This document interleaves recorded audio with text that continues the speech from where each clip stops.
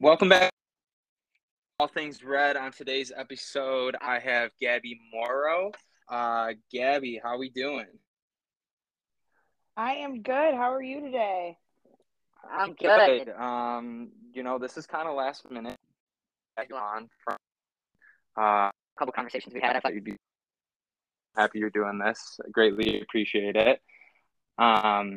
And then for those that don't know you or have no idea who you are, who are you? What are you about? Oh, that's a tough question already right off the bat because I feel like I have like 100 different identities and personalities. But my name's Gabby. My full-time job is I'm a third grade elementary school teacher. But I also on the side coach competitive cheerleading. I work at a local gym as a personal trainer.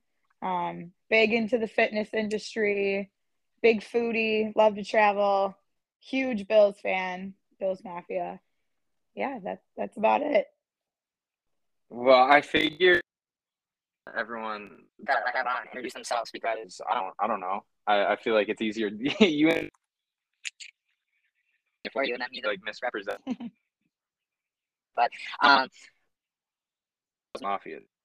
Um yeah, getting right into it. But getting right into it. So you teach, you're an elementary school teacher. Is that what you went to school for? It is. I went to Niagara for childhood and special education for my undergrad. And then I actually went to Canisius for my master's for physical education. And I did that because I felt like kind of goes into like the fitness side of my passion, but then also like still sticks within education. Was that something you always wanted to do? So like when stay with it? 100%. I was that kid that would take all the extra copies from my teacher and bring them home so I could use them in my classroom that I set up in the basement of my house. Why'd you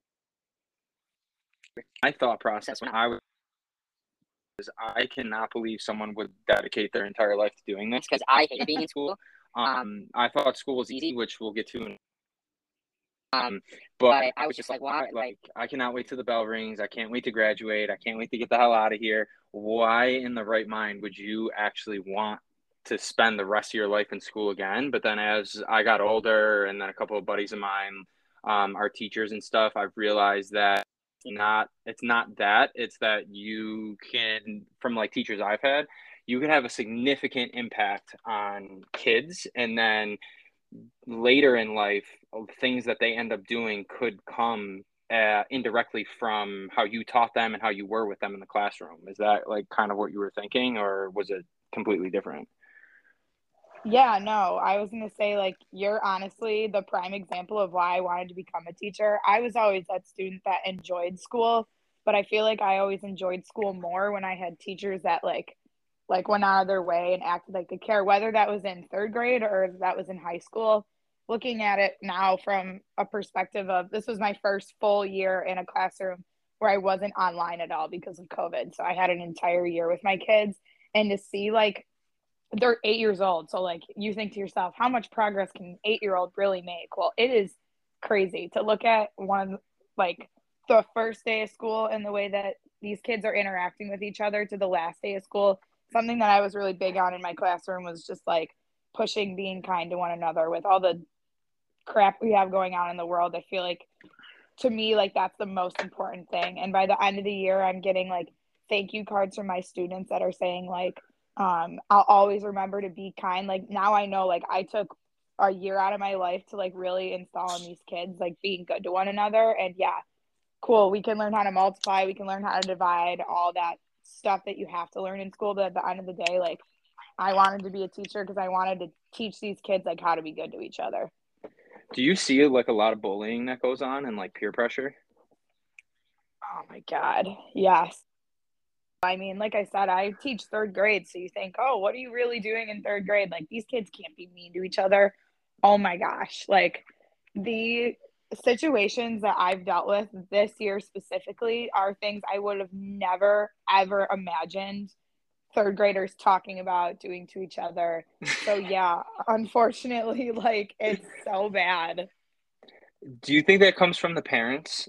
So obviously, like parents aren't teaching their kids to bully kids, be mean to kids, and stuff like that.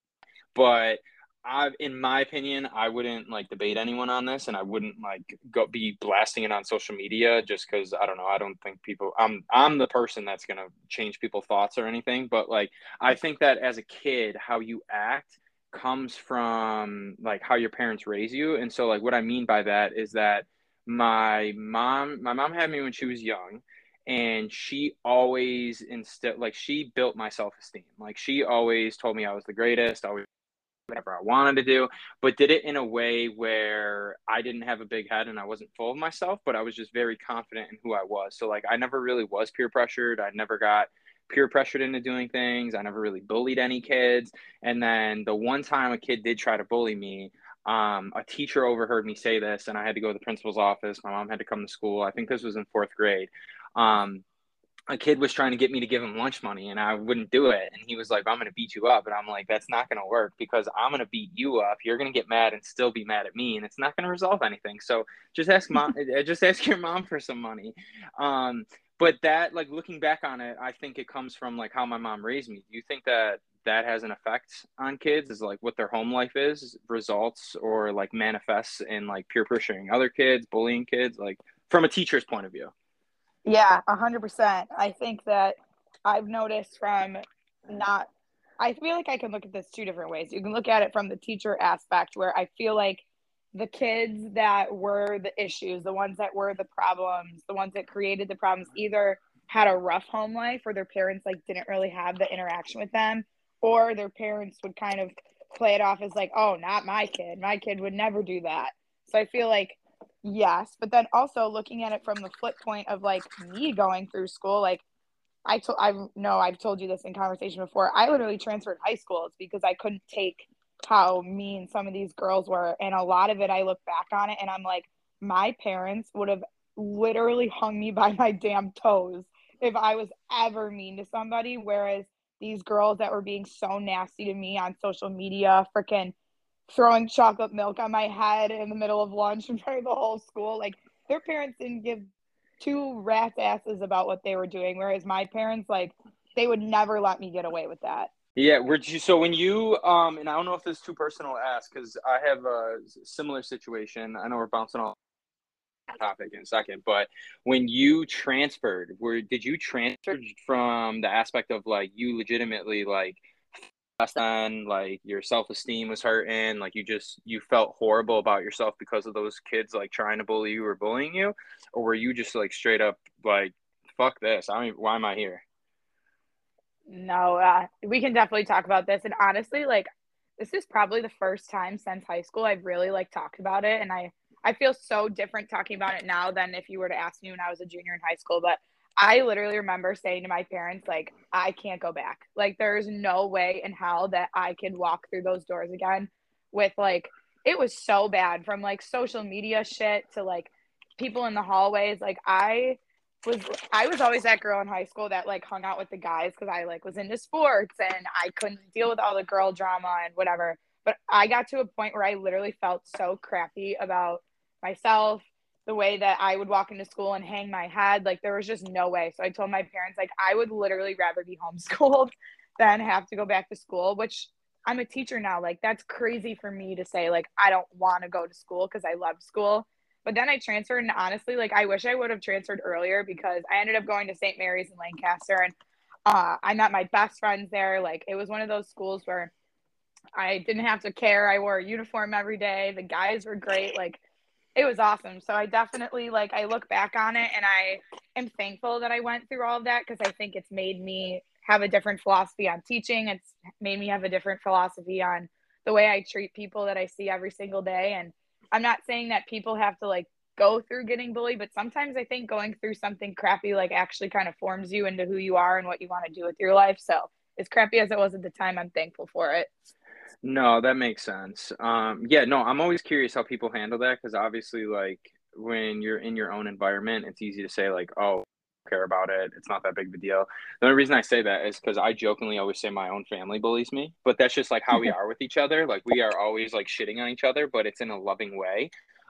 So the worst that I'll ever receive is like from my own family, but again, it's not as bad as I like might be making it seem. And when I so the first school I was at, which if people know me, they know what school. I'm not gonna name names, but I transferred. I didn't transfer solely because I didn't like I was getting bullied or anything, but it was more so of like I didn't fit in, and because I didn't fit in and I refused to fit in, and when I say refused to fit in, it was more so of like just be like, oh, okay, peer pressure given to what the vibe of like those kids were trying to do. I was like, this is fucking whack. Why am I here? And I'm out of here. Like I left. But I'm always like, I always wonder like what that stems from because I could definitely see how most people like you said, like you're like, I want to get out of here, but they feel stuck and they don't know what to do and they don't Mhm. enjoy like where they're going. Whereas me, I looked at it and I'm just like, okay, college is 4 years long. I've already here and I knew after my first semester I didn't want to stay here, but I decided to because you know how your parents are always like, oh, we'll stick it out, things could get better, you don't want to just constantly bounce around type thing.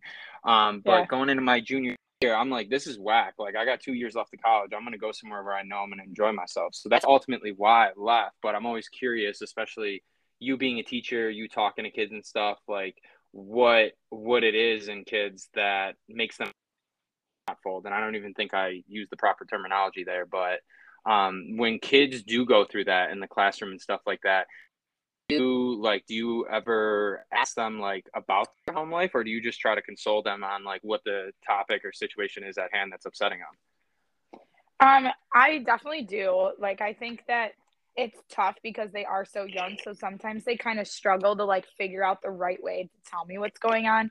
But I noticed like I had one student this year, I'll literally never forget it, who I could read that student like a book. And sometimes she just literally needed a hug. Like, that was it. Like, I would just be like, are you okay? And she would be like, no. And I just give her a hug. And just to know that, like, I was there for her and something as simple as a hug could make the day better. But I think a lot of times, like, it comes from just the teachers being willing to take that extra 2 minutes when you dismiss your class to say, okay, go line up in the hallway for lunch. And then you say to your student, like, hey, come here for a second. How are you doing today? Like, just kind of checking in with them.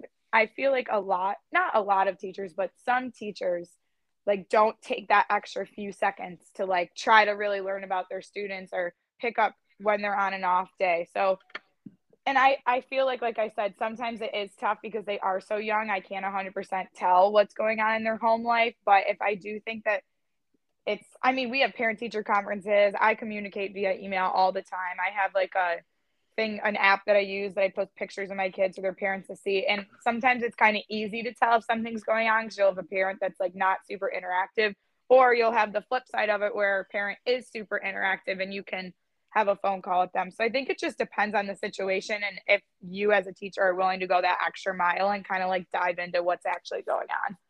No, that makes a lot of sense. How are you with kids that are very energetic and like high energy? Because I had when I was a kid, um, my mom told me not recently, but she's told me before that a lot of my elementary school teachers were always like, "Hey, you should get him tested. Like he might have ADD." And she's like, "He doesn't have ADD. He's a kid. Like kids have energy."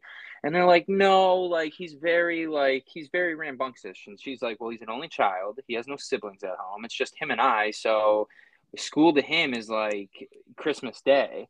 So when like how I mean I don't even know if like you've experienced that situation, but like how there's a kid that's like he's not a bad kid, but he's very high energy. He's distracting. He's getting other. He's like the class clown kind of. Not saying I was a class clown, but how are you with those kids? Like when you conferences and stuff? Because I feel like, and again, this like goes all the way up to like high school, college, and then like you hear. I'm kind of going all over the place here, like when they go to like therapy when they're adults, you always hear like, oh, it's a lot of the things you do as an adult comes from your like childhood trauma. And Mhm. I know a lot of people whose parents were always like, kids are meant to be seen, not heard.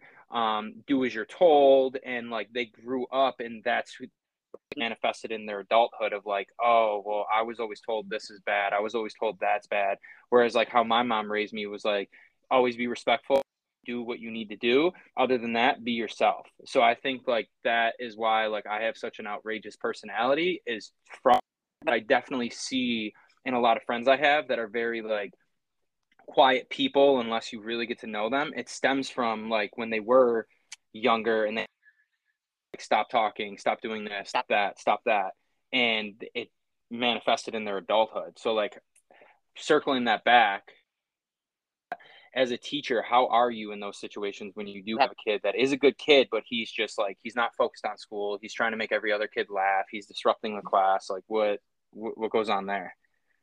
It's so funny when you ask me these questions because I literally picture my students and you like describe them to a T. It's so funny. So I had a group that was like that this year. And honestly, I love that. Like, love those types of students. And I think that maybe it's because I'm like younger. I mean, I'm the youngest on my team of teachers by like 20 something years. Like, it's actually crazy how much younger I am. But I think that that's good because I feel like I'm bringing a lot of like the new generation styles of teaching into my classroom. So, for example, like every day we have the same schedule. We would at one point in the day like go out for recess. If we can go outside, I'd love to take them outside so they can run around the playground like crazy kids because they need to get that energy out. Then they come in and they go to lunch, and then when we get back we go like right into reading and writing. And sometimes I think it's really hard to kind of like rein the kids back in and be able to like sit down and focus and listen to a teacher read a book for 15 minutes after they had recess and lunch. So we do something every day. It's called a brain break. And there's just like different videos and things that they would do. So for example, the one that my kids loved is that we would split the class in half, whether it was boys, girls, whether it was odd numbers, even numbers, whatever color they were wearing, whatever. And they would be on teams and like a question would come up on the board and it would be like, who was the first president of the United States? And it would be a multiple choice question. They would shout out the answer and they would get points. But the whole time that they're answering questions, there's like an exercise or an activity that both teams have to do. So say it's jumping jacks. They have to be doing jumping jacks the whole time, or they have to be running in place.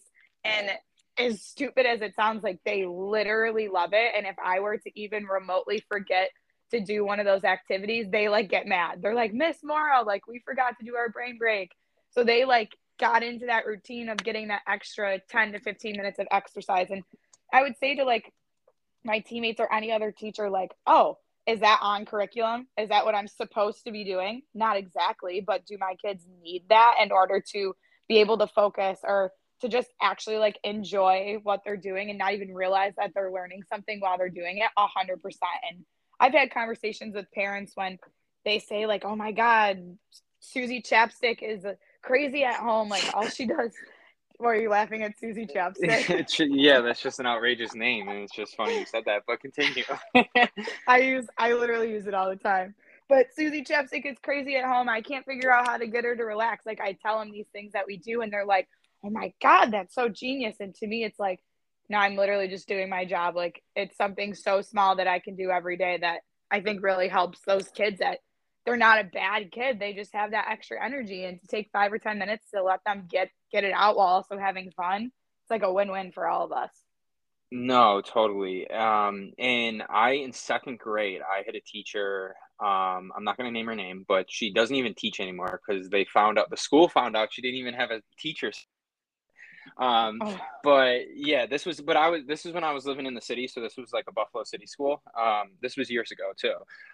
But I was always talking because like I said, I'm an only child, and when I was in school, I was like, oh my gosh, I'm around other people. Like I didn't care about school. I just wanted to have fun and be a kid. And so she called my mom one day in class and was like, hi, Miss Antonio. And she's like, is something wrong? She's like, no, your son is just will not stop talking and is interrupting my class. And my mom's thinking like, first of all, why are you calling me at work? Second of all, you're like, this is what you're calling me for?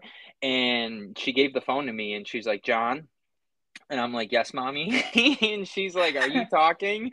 She's like, are you talking too much? And I'm like, yes, mommy. And she's like, okay, can you please stop? And I'm like, Yes, mommy. Okay, bye. Love you. But I look back at that teacher and I think like how she taught her class. Because in second grade you could still remember things. And it was very like military style. Like this is what we're doing today. Don't talk, don't speak, don't make a like don't do whatever. Like just what I'm writing on the board is what you need to learn, and that's it. Do you think that teachers that take the approach of making learning fun versus my job is to just educate you and solely that, um, like make a bigger impact on kids? 100%. 100%. I've noticed, like, I remember, I don't, maybe you'll even know what I'm talking about. I think back to like the Pythagorean theorem in high school when my teacher would like give me a song to remember like what the Pythagorean theorem is. And as stupid as it is, like that was fun. And I'm now 24 years old, a teacher myself, and I still remember that. Or the other day, my friends and I were joking around about like the 50 states. And I was like, I could never remember the 50 states. Like, that's so hard. My one friend was like, dude, I literally know an entire song where I could list all the 50 states like in order alphabetically. And she like sang the entire song. And I'm like, oh my God, you're like 26, 27 years old and you can remember that. And it's because their teachers, when they were younger, made learning fun. And I will never forget my first year, end of the year. I had one student, God bless his soul, because at the beginning of the year I was like, I don't know how I'm going to survive. Like there's just literally no way that I'm going to get through this year. Like this kid was just tough, really tough. By the end of the year, his dad reached out to me and he was like, I cannot believe the progress that my student has made. And the number one thing he said that he appreciated about your room is you made learning fun.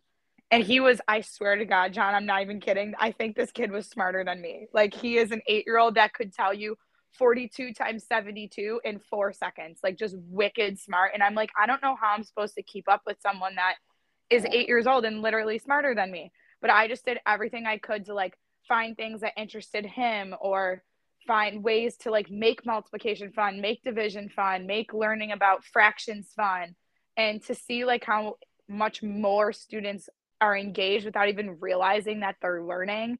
I think that that's huge because who literally wants to sit there and like do a worksheet on multiplication? Nobody wants to do that. But if you can find a way to like turn it into a game or turn it into like a fun exercise activity on top of learning fractions, I feel like kids can connect with that so much more. No, absolutely. See, like how I was is because, like I said, my mom had me young, so I was always around adults when I was really younger. And my cousins are a couple years younger than me. My two cousins, like I said, I was around adults, so I was the kid, and I actually had a former teacher of mine, Miss Crystal. I'll give her a shout out because she's an absolute legend. Miss Crystal, my uncle was getting inducted to the Baseball Hall of Fame, and some of her kids were playing, I believe, in the tournament or against his team. And when they were doing the opening ceremony, she saw me and she was like John Antonio, and I was like, yeah. And she's like, hi, do you remember? I'm like, yes, Miss Crystal. How could I not remember you? And she's like talking to my mom and asking her, what I've been up to, what she's been up to, and then I stepped away from the conversation for a second and I came back and my mom's like, yeah, Miss Crystal was just asking like if you went to school and if you went to college. And I was like, yeah, why would I not go to college? And then she's like, well, John, do you not remember? She's like, anytime we would have assignments or reading or anything, you were just like, why do I need to do this? I know adults that don't do this. So how is this teaching me the real world? And she's like thinking to myself like, okay, you're 9 years old. You should not be saying this to a teacher. But obviously, there are kids that are like that. Um, so, what is like with kids that are? I know we kind of touched on similar things, but like kids that are combative and like wanting to do assignments or participate. How do you get them to like buy into it? With her, I was always like, I want to go to the gym to play, or I wanted to go to recess. And she's like, well, read 5 more pages. And I'm like, how about I read 1 page and then I can go? And she's like, no, like you need to do this. And I was just so like, no, I'm not doing this. Like school's stupid. So like for those kids that are like that, obviously it falls on the parents as well. But when they're in your classroom and in your environment, how do you get them to like buy in and like participate? Oh, I can definitely tell you I'm still working on it No, because okay. it's tough. It's tough. I mean, there are times that I've tried things and they've I'll be the first one to admit they absolutely failed. They totally did not work. And then I'm sitting there like, shit, like, what am I supposed to do now? Like, I've only got so many ideas. But then, I don't know. I feel like a lot of it comes with like choice, like giving a student like, okay, well, let's say the writing topic they don't like. Okay, well, what's something that you want to write about? And then see if you can like kind of turn it towards, I would always try to like ask them questions and say like, okay, well, would you rather do this or would you rather do that? Rather than saying like, you have to do this. Cause I honestly think sometimes it's just defiance. Like they just don't feel like doing what they're told. And I mean, I get it. There were definitely times in school especially in college where I'm like, this is so stupid. Like, why do I have to do this? I would do it just because I was that kind of student, but not everybody was like me. So I think a lot of it comes down to choice. A lot of it comes to picking and choosing your battles. Whereas like, is it, I don't know, if it's like something that's you can get by without them doing or finding a way to like tweak what they're doing so that they're willing to do it. I think that's a way. But like I said, I feel like that is the number one thing that I think I still need to work on as a teacher is figuring out like what to do and how to handle situations when kids just either A, straight up don't want to do it, or sometimes they don't want to do it because they don't know how. Like you might give them a multiplication sheet and they still don't know how to multiply. And instead of them telling you like, Miss Morrow, I don't understand this, they'll just kind of put up that front of like, I don't want to do it because they don't understand. So I think that's a really good question. I think that that's something that I need to work on more myself. And I think talking to my colleagues and talking to teachers that have been in the industry for a long time and just kind of seeing where they are, I think that's going to be really the only thing that'll help me because that's tough. No, totally. How you said COVID. What were the struggles of that? Because I imagine. I said to my mom, like, I'm glad that I didn't have to experience COVID in college because my last year I was at Mercyhurst. I didn't play any sports, and if I had to go through a COVID semester, I would have dropped out. 1000%. But obviously, but that's totally different than teaching elementary school kids. So like for like what were the struggles and like what were all the things that you had to come up with to keep kids engaged during COVID? Oh my God. So I actually got the double whammy. I was in college when COVID started and then got my first job teaching while COVID was happening. So it was like horrible. So I was in my senior year at Niagara on D1 cheerleading, about to go to nationals. We were like looking literally like that was going to be the year that we were about to go down and like whoop ass. Like totally thought we had it in the bag. I remember we were on our way home from New Jersey for the MAC basketball tournament, and they announced that nationals was canceled because of COVID and that the rest of the semester was going to be online. And I am in the middle of student teaching, which I kind of saw like my whole life, like it felt like it died in front of my eyes. I'm like, what am I supposed to do? Like, I'm not going to be able to finish student teaching, where realistically, out of all the things in college, I think student teaching was the thing that taught me the most because you're physically in the classroom, like learning everything. So now I'm screwed there. So I graduated, but didn't get to walk the stage, didn't get to do any of that fun stuff because of COVID. Then I get my first teaching job and I'm like, oh my God, like this is going to be sick. Like I'm going to be able to have students. This is going to be great. Well, little did I know when I signed up for the job that it was going to turn into a fully remote position. And I was teaching special ed. So you can only imagine how fun that was. So Mm-hmm. I went an entire year from September all the way through June, co-teaching with another third grade teacher and another fourth grade teacher. So I was like hopping back and forth between two classes, completely virtual on Zoom. That was the most wild thing I've ever experienced in my life. Like actually trying to keep any human, whether they're 8 or 25 years old, through a 6-hour school day to pay attention through Zoom and not be distracted is like trying to make an elephant jump through a hula hoop. Like it's like literally impossible. But I mean, I'm very tech savvy. I always call myself like a tech nerd, where I was the one that was going online, finding different fun resources, or kind of what I said with like those videos where I was getting kids up in my classroom now and moving. We would do those and we would just share our screen. And I think a lot of it came from having to make our students get up and do something. So get up and do exercises, or go find something, go find an object in your house. You have 20 seconds, go. And they would go find an object and then come back. And that's what we would have them write about. But The hardest part was just the kids that either muted me, so they had no idea what was going on the whole time. That would have been me. And you could tell because I would be like, John, can you hear me? And or you get knocked like a blank stare, or you're in the middle of a lesson and you just see some kid like randomly laughing. Like, obviously, I can tell you're watching YouTube. Like, you're not paying attention to me at all. But like, what are you supposed to do? Like, I can't hop through the screen and like close out your tab for you. Some kids were a lot, I don't want to say smarter than others, but like found ways to like manipulate the system. They could like mute their tabs or, oh my God, I have to tell this story because it's going to make me laugh.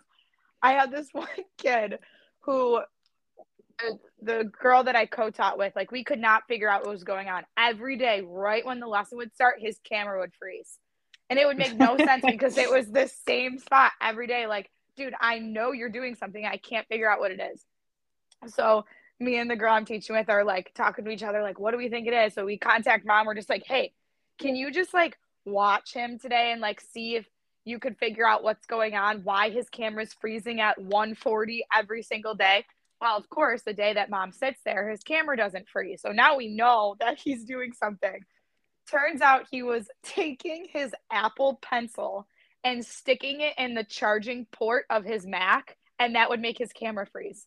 Like, what 8-year-old figures that out? So like, you are having to go through all these different hurdles. I would say it was without a doubt the most challenging experience of my life, but looking back on it, I think it taught me patience, how to deal with 38-year-olds that are half of them are more tech savvy than me.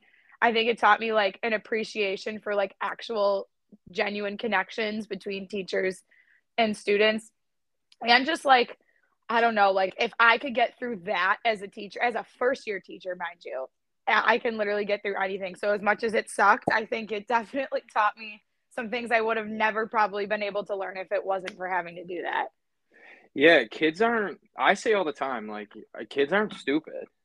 Like, Mm-hmm. they're like, before they get, I don't want to say, I was going to say dumbed down just because I'm like an anti-school person, but I don't want to say that. But that's more towards college. That's not like towards like elementary or high school. Like, I think those things are very valuable. But no, I think like kids aren't stupid. Like, kids are very smart and like they know how to play the innocent. Like, oh, I have no idea what's going on. That's funny that kid did that. Now, Oh my God. now, like when from the time that like we were in elementary school to elementary school now, are there, because I don't do I know like I don't no one in my family has a young one like that either. So like what are there major differences if you remember from when you were in school at that age to what you're teaching now? Oh yeah, we were actually just talking about this the other day. On the last day of school, we were talking about like, what do you miss from either the time you were younger and you're a teacher now, or some teachers that I work with have been in the industry for 40 years.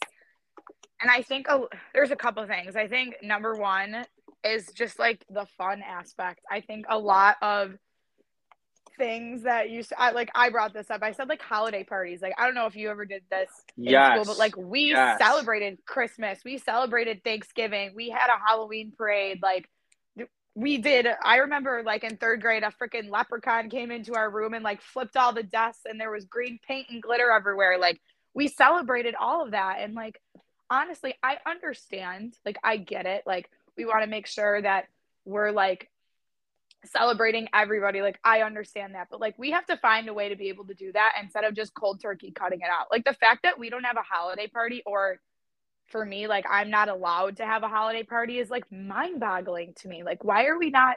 Okay, well, you celebrate Hanukkah and you celebrate Christmas and you celebrate Eid or whatever it is. Like, let's find a way to like, okay, you bring in something that represents Christmas, you bring in something that represents Hanukkah. Like, why are we not doing something? This is crazy. That is a huge change. And again, like I said, I get it, but at the same time, like, instead of saying like, let's not offend anyone, how about we turn it into like, let's find a way to celebrate everyone. Let's focus on the positive rather than focusing on like the negative. That's the first thing. Is Second, go ahead.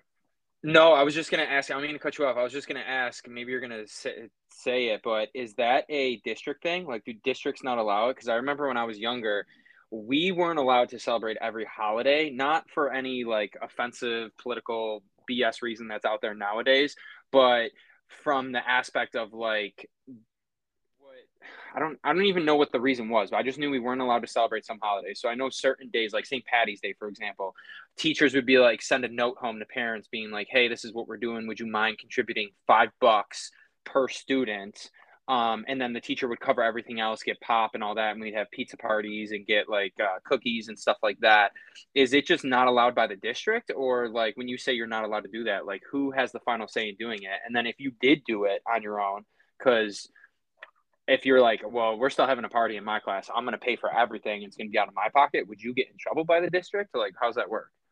That's a really good question. I actually ask myself that a lot because I feel like a lot of times and again, like I'm new. I told you I'm youngest on my team by 20 years. So like I kind of like just follow what I'm told. But at the same time, like there were a couple times this year where, and maybe I shouldn't say this, but oh well, here we are, where I was told like, oh, like I don't really know if you should do that. And I was like, no, I'm gonna do it because that is what I think is best for my students. So I'm not sure if it's a district thing. I'm gonna say that it is, but I'm not positive, so don't quote me on it. And I don't know what would happen if it's something that the district pushes down and says like, okay, we are not allowed to celebrate Christmas, and you choose to celebrate Christmas. I think that could definitely come back to bite me if it's something that's in my contract. But I don't know. Like I feel like that's such a hard question because I don't exactly know what's allowed and what's not allowed. And sometimes I think like teachers that have been around for longer than I have different views than I do, where they're more concerned about like, oh, we don't want to offend anybody, where I'm the opposite of that. I'm like, why are we like almost saying, oh, like I am not the yes person. I don't know if you've ever heard that term before, but you're just like, yep, yes, yep. You just do what you're told. Like I would rather find ways to not manipulate the system, but like find ways to do things rather than just like calling it quits, I guess. Does that make sense? That makes sense. You're a little bit more like, I don't want to say professional about it, but you're very more so like, I don't know the word for it, but I would say and this is just me, and I know like to some people they're like, okay, like settle down, is if I wanted to have a pizza party in we're like, oh, I don't know if that's a good idea. I'd be like, okay, well, I'm doing it anyways. and then if Yep. like, and then if like the principal or someone was like, you're not allowed to do that, I'd be like, why? Like, what's the reasoning? Just because other people don't do it? Like, I don't get what the big deal is. Like, I need a valid reason as to why that's a bad idea. You ever see the movie? And please say you did. If not, you need to watch it ASAP. Dead Poets Society. Yes. Yes. Yes, that's how I would be as a teacher.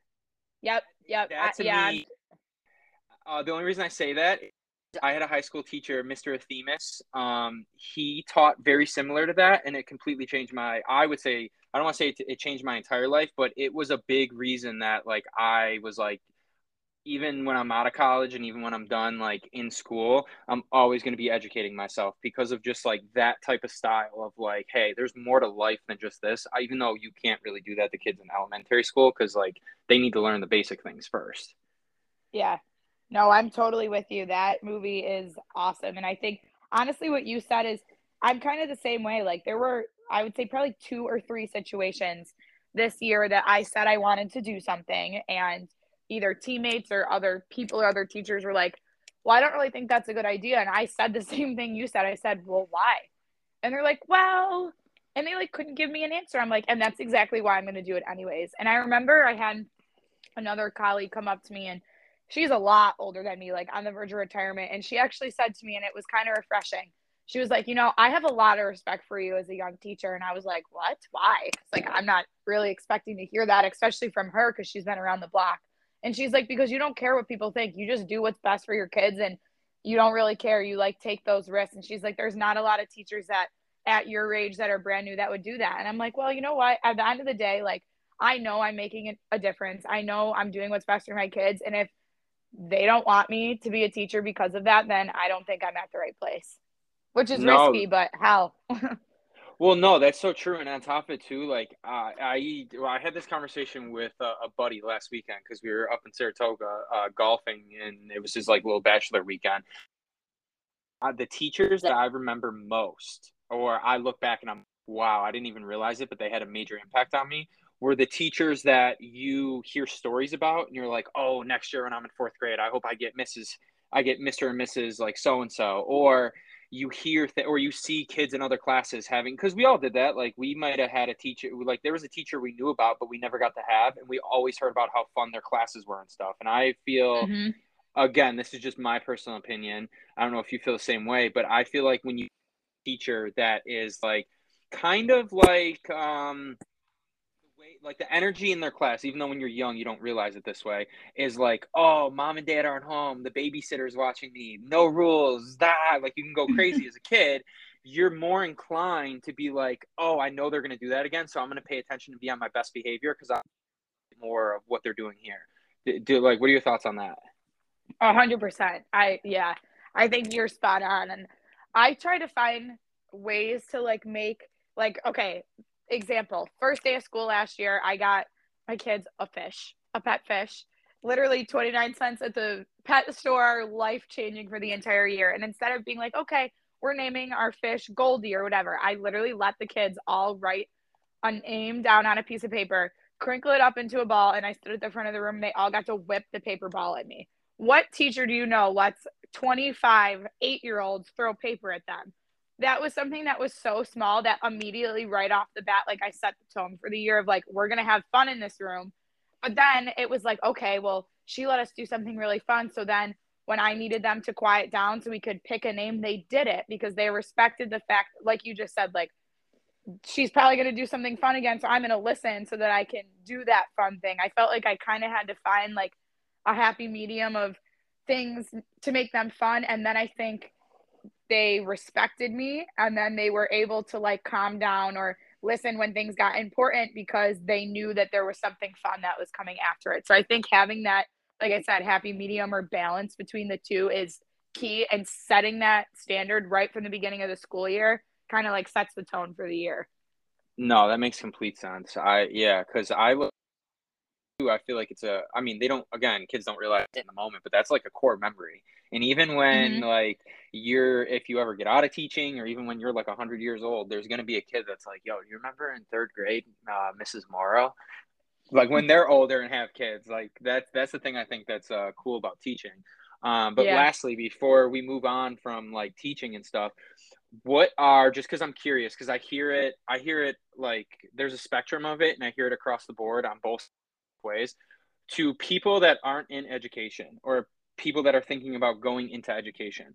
What are, just from your experience and point of view, what are the hurdles you go through and have to go through being a teacher that a lot of people don't know? Like how you hear a lot of talks about how, like you said, sometimes you have to pay for these parties out of your own pocket. You have to buy supplies out of your own pocket. Schools don't, do all those things for you. Like, what are the unknown struggles or hurdles you have to jump through being a teacher at the elementary school level?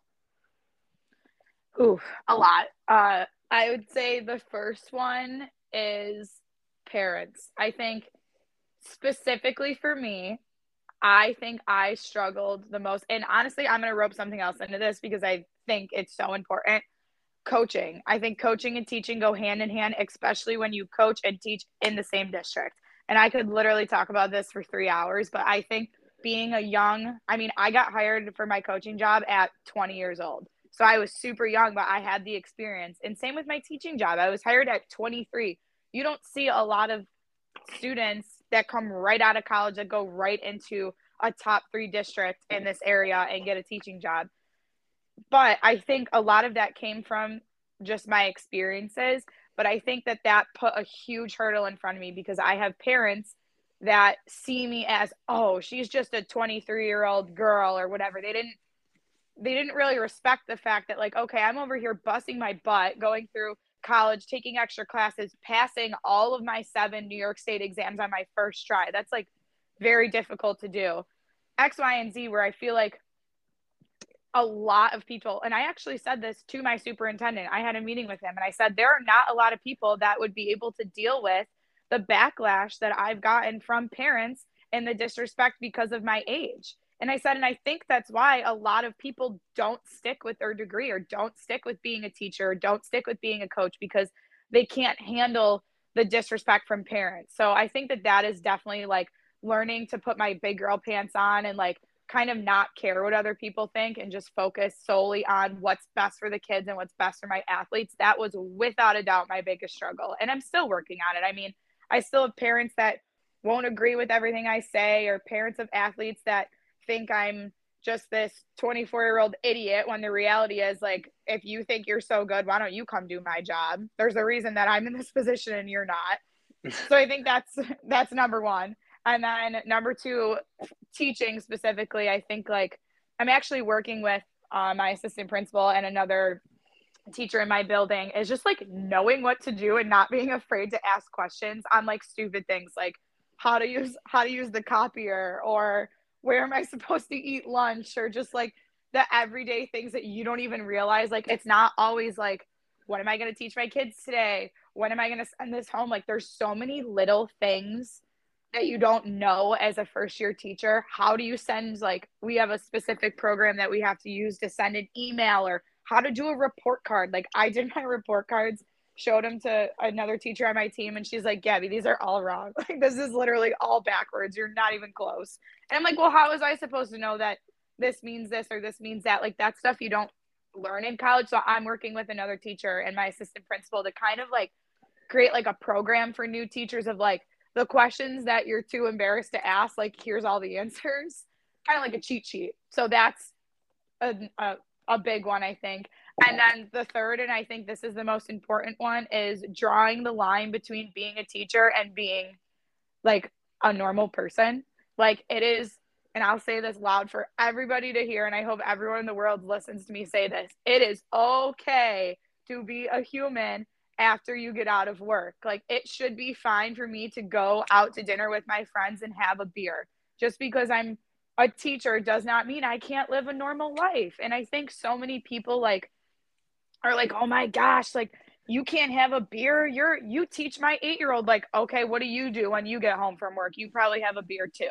So I think being able to like draw that line of like, okay, I get out of school at 3 o'clock, like I am allowed to go do my thing, and just draw the line between, okay, work is work. You're in your zone when you're at work, but it's also okay to like take a break for yourself or go out with your friends, or like still be a 20-year-old or be a 30-year-old or be a 40-year-old. Like it's not always work, work, work, work, work. Those are my Yeah, three things.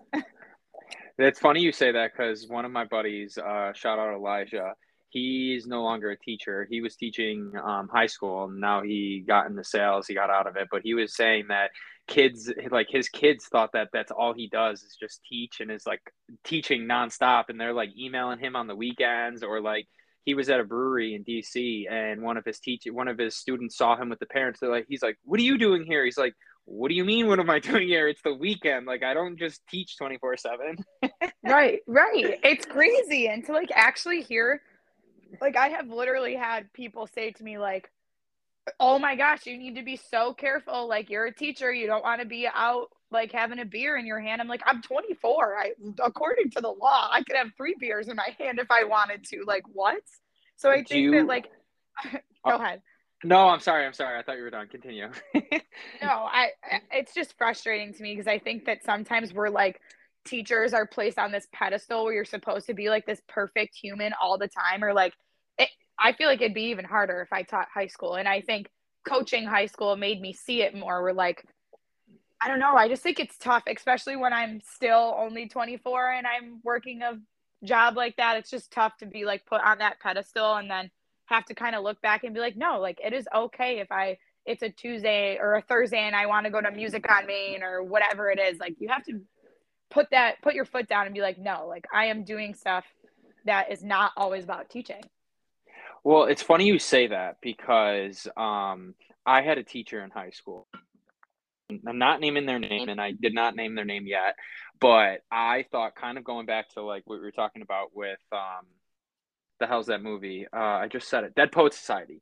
We had a teacher that we, had a personal relationship with, and we would ask them questions just because we thought they were so against the grain and like they did not like follow any rules. Like like how they taught us and stuff, but they always, like, from day one, when it's syllabus week, they were like, look, outside of school, if you guys have any questions about anything at all whatsoever, I'm always here to talk about anything, because you're going to be spending more time with me and your classmates than you're going to be spending time with your own family over these next 9 to 10 months.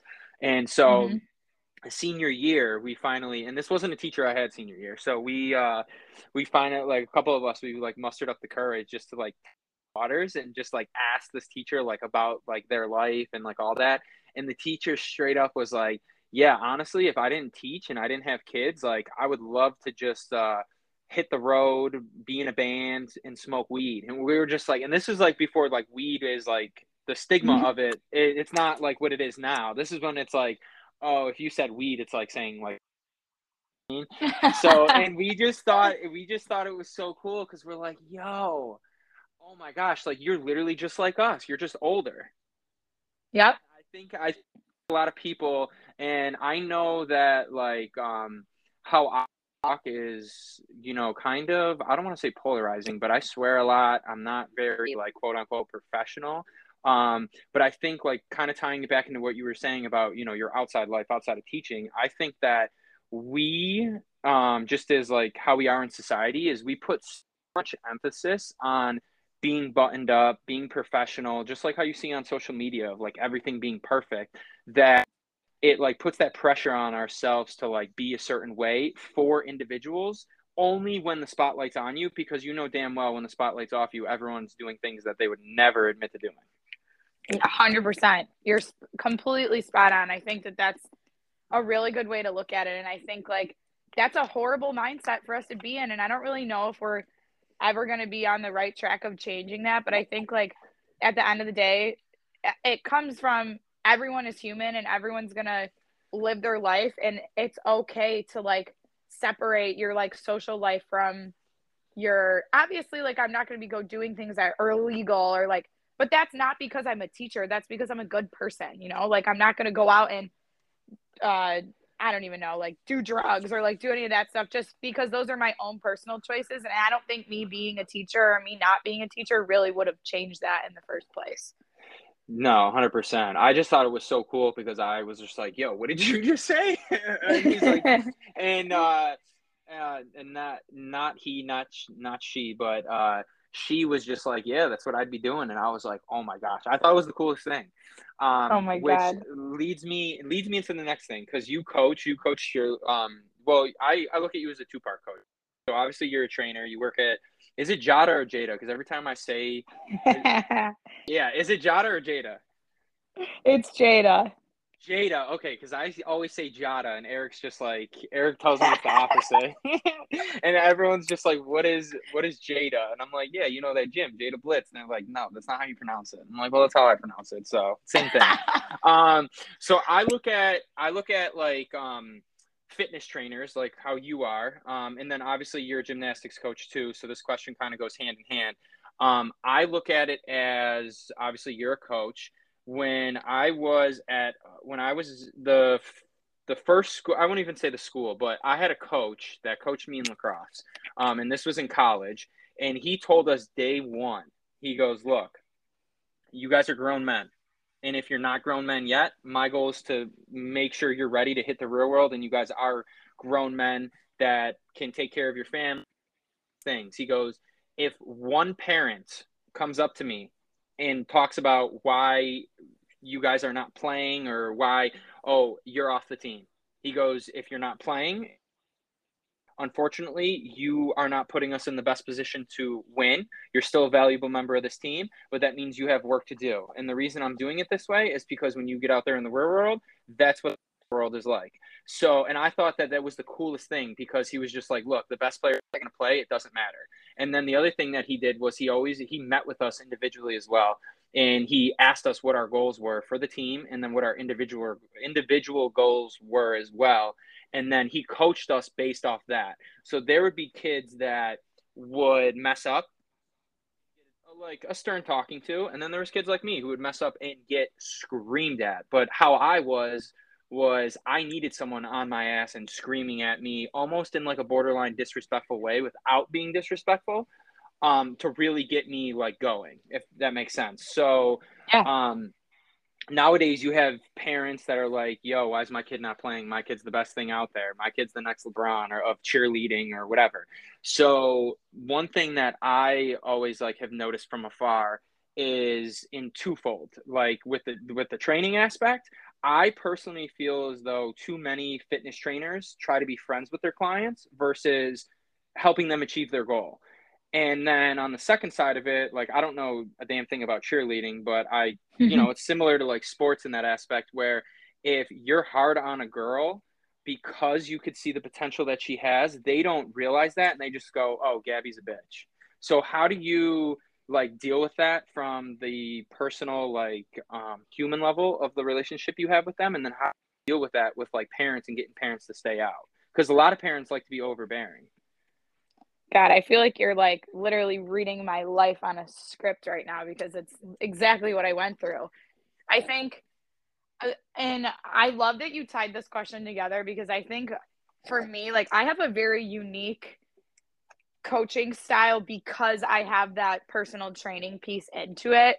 Whereas I feel like some coaches like don't have that, where like I can look at an athlete and be like, okay, I see so much potential in you because you can follow like a training program that's going for me. Like I can develop a training program for somebody that is strictly based on being a flyer in cheerleading, which means you have to have great core strength, you have to have good balance, you have to be able to this is like cheerleading terms, but like replace your feet when you're doing certain things. Whereas that's completely different from a girl that stays on the ground that puts someone up in the air. You have to have leg strength, you have to have shoulder strength, you have to be able to embrace your core and put your hands above your head. Like two completely different styles of training. Whereas a lot of coaches that don't have that personal training or that sports performance background are going to train all those kids the same. So I think that that was something that I always had that my athletes and my parents didn't realize that I was trying to be able to do. So obviously I'm going to be a little harder on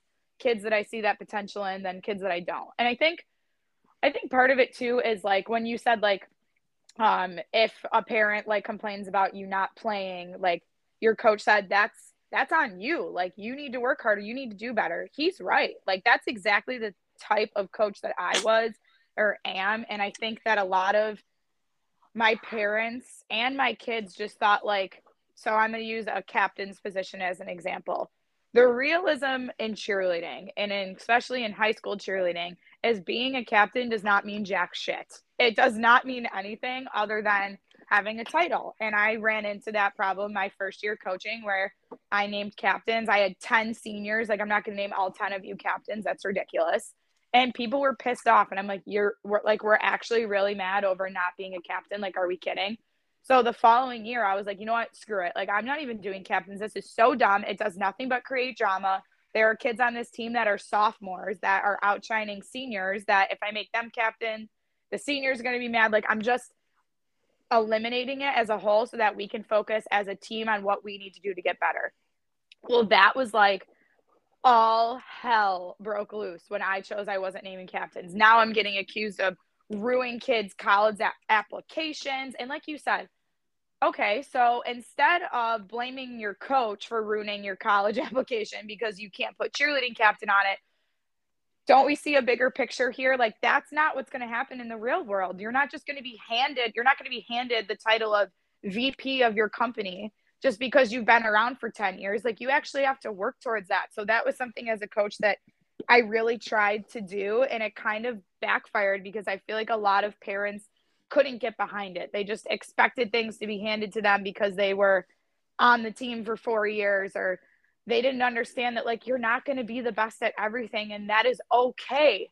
But in order for our team to be successful, like we have to utilize those kids that are stronger in different areas. And I think that that is something as a whole that like youth and high school sports are really, really struggling with. And I have seen it in the high school aspect. But then again, like I also coach competitive cheerleading, which has nothing to do with high school.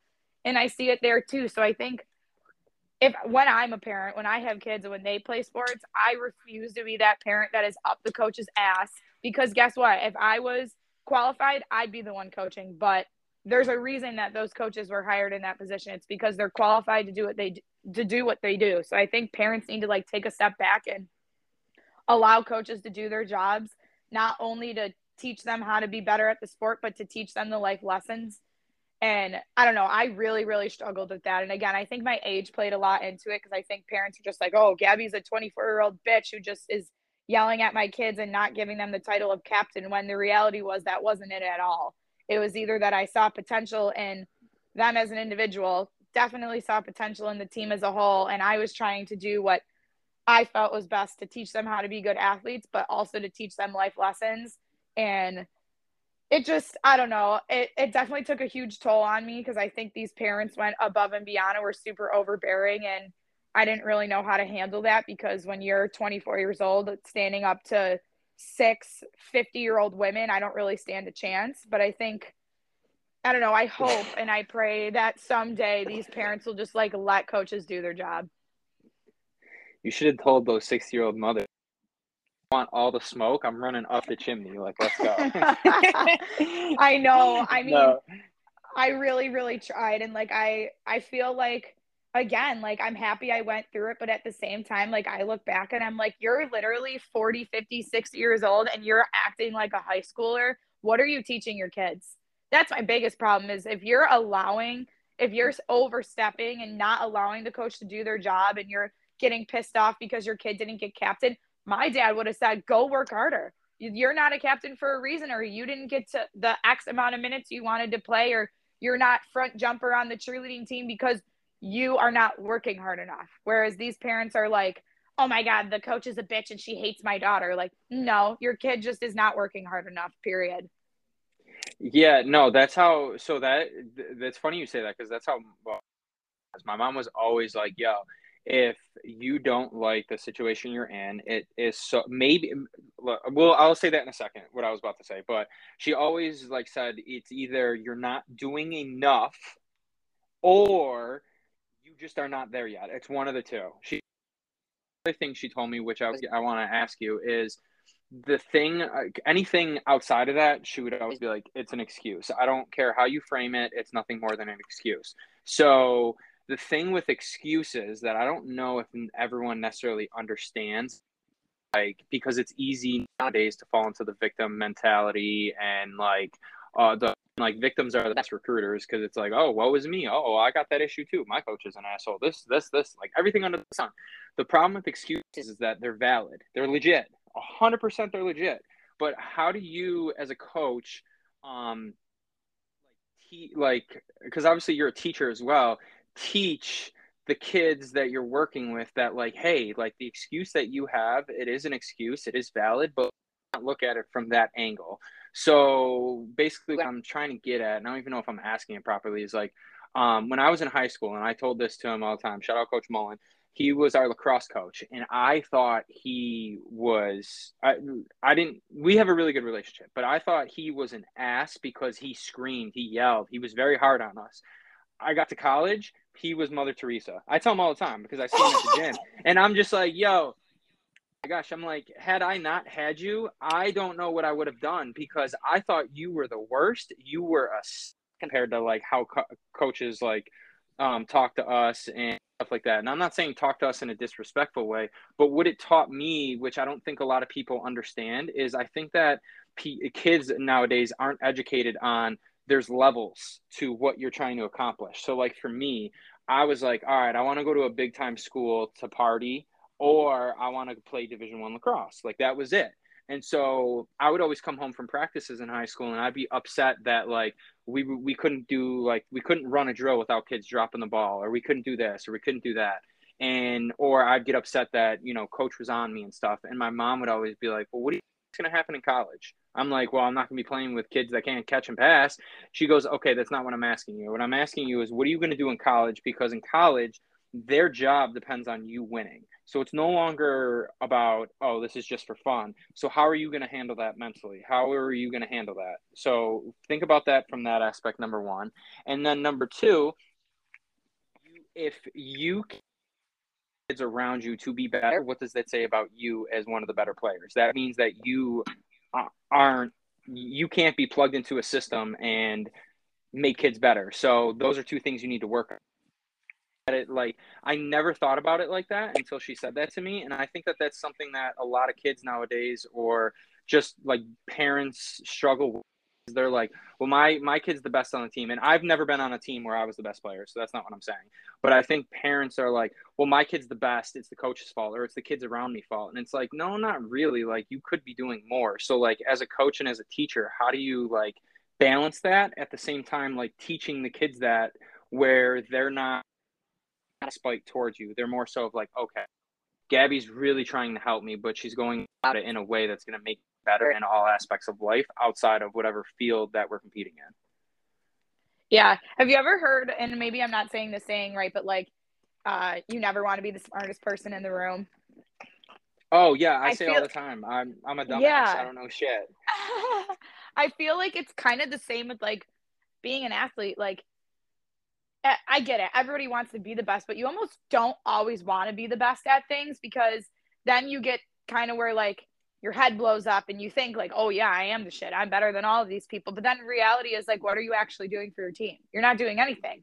So I think that a lot of times, like, we kind of have to get these kids to like figure out what I love. Actually, I'm keeping that one in my back pocket. What you said about your coach, where he sat you guys down and asked for your individual goals as well as your team goals. That's huge, because I think that it's almost like having short-term goals versus long-term goals. Like, what are things that you want to work on as a person, but then you also want to work on for the entire team? And I think in cheerleading, that's huge, because if you have like a certain skill that you're looking to get, that's going to benefit you, but also that's going to benefit your team. And I think that's a huge piece that a lot of kids are missing, where they think individual, and they don't think team. And I think parents are the same way, where they're like, oh, well, my kid did the round off backhand spring tuck. Okay, well, they also ate shit and fell on their face. So the reality is like, no, they don't have that. And I get that you want that for your kid, but if I'm going to go put that in my routine and your kid's going to fall on their face,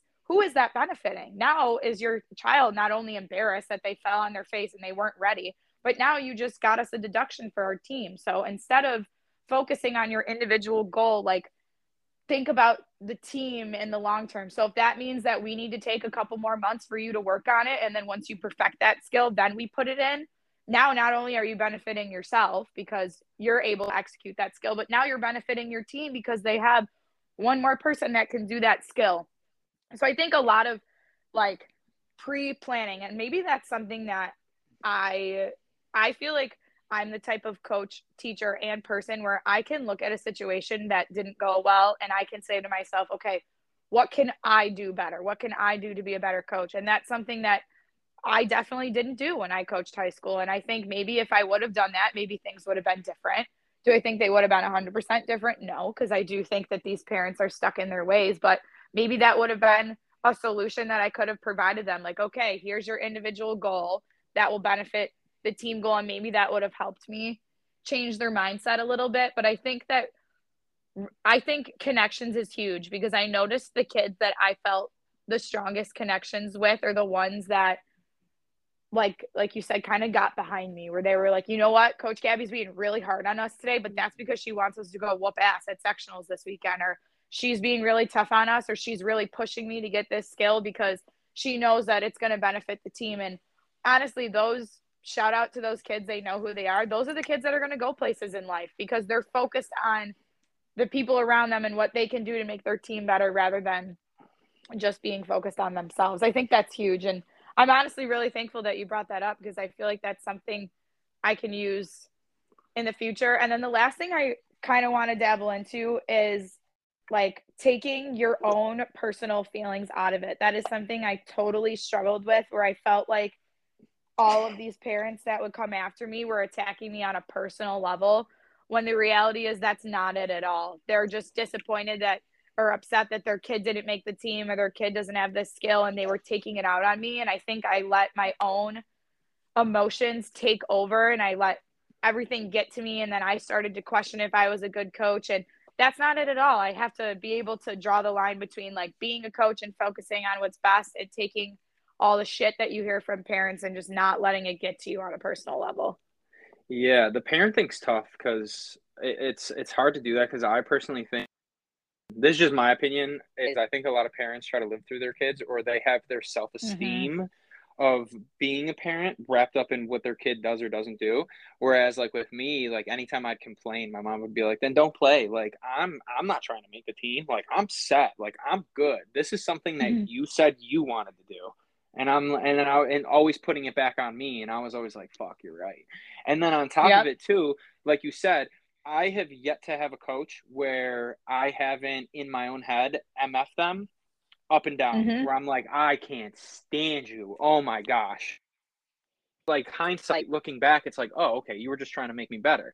Um, or like there would be coaches that would be like, yo, you are soft. Like you are actually soft. And I that would get me going and that would get me fired up. But I know like for some kids that would almost get a kid to like not want to play or like do stuff like that. So how do you manage, because every kid's different, like you can't talk to every kid the same, especially nowadays. So and I know like Mm-hmm. when I had Eric on, because when he was coaching at Binghamton, I asked him this, go about like being able to coach and being effective, but at the same time doing it with every single kid and not taking the same approach with like every kid. Like what is your strategy behind that as a coach?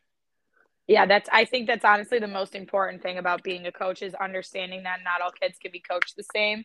Um, Something that I do, and maybe this is a little more like cheerleadery of me, but I always do like something at the beginning of the year where they like fill out kind of like a get to know you form of like, okay, what coaching style do you benefit most from? Are you the kid that wants to be told like get your shit together? Do you want to be yelled at? Some kids can't handle that. So what is the way that you think benefits you the most? And I honestly really looked at those and was like, okay, this kid benefits from that this kid benefits from a completely different style. And I constantly have to remind myself of that.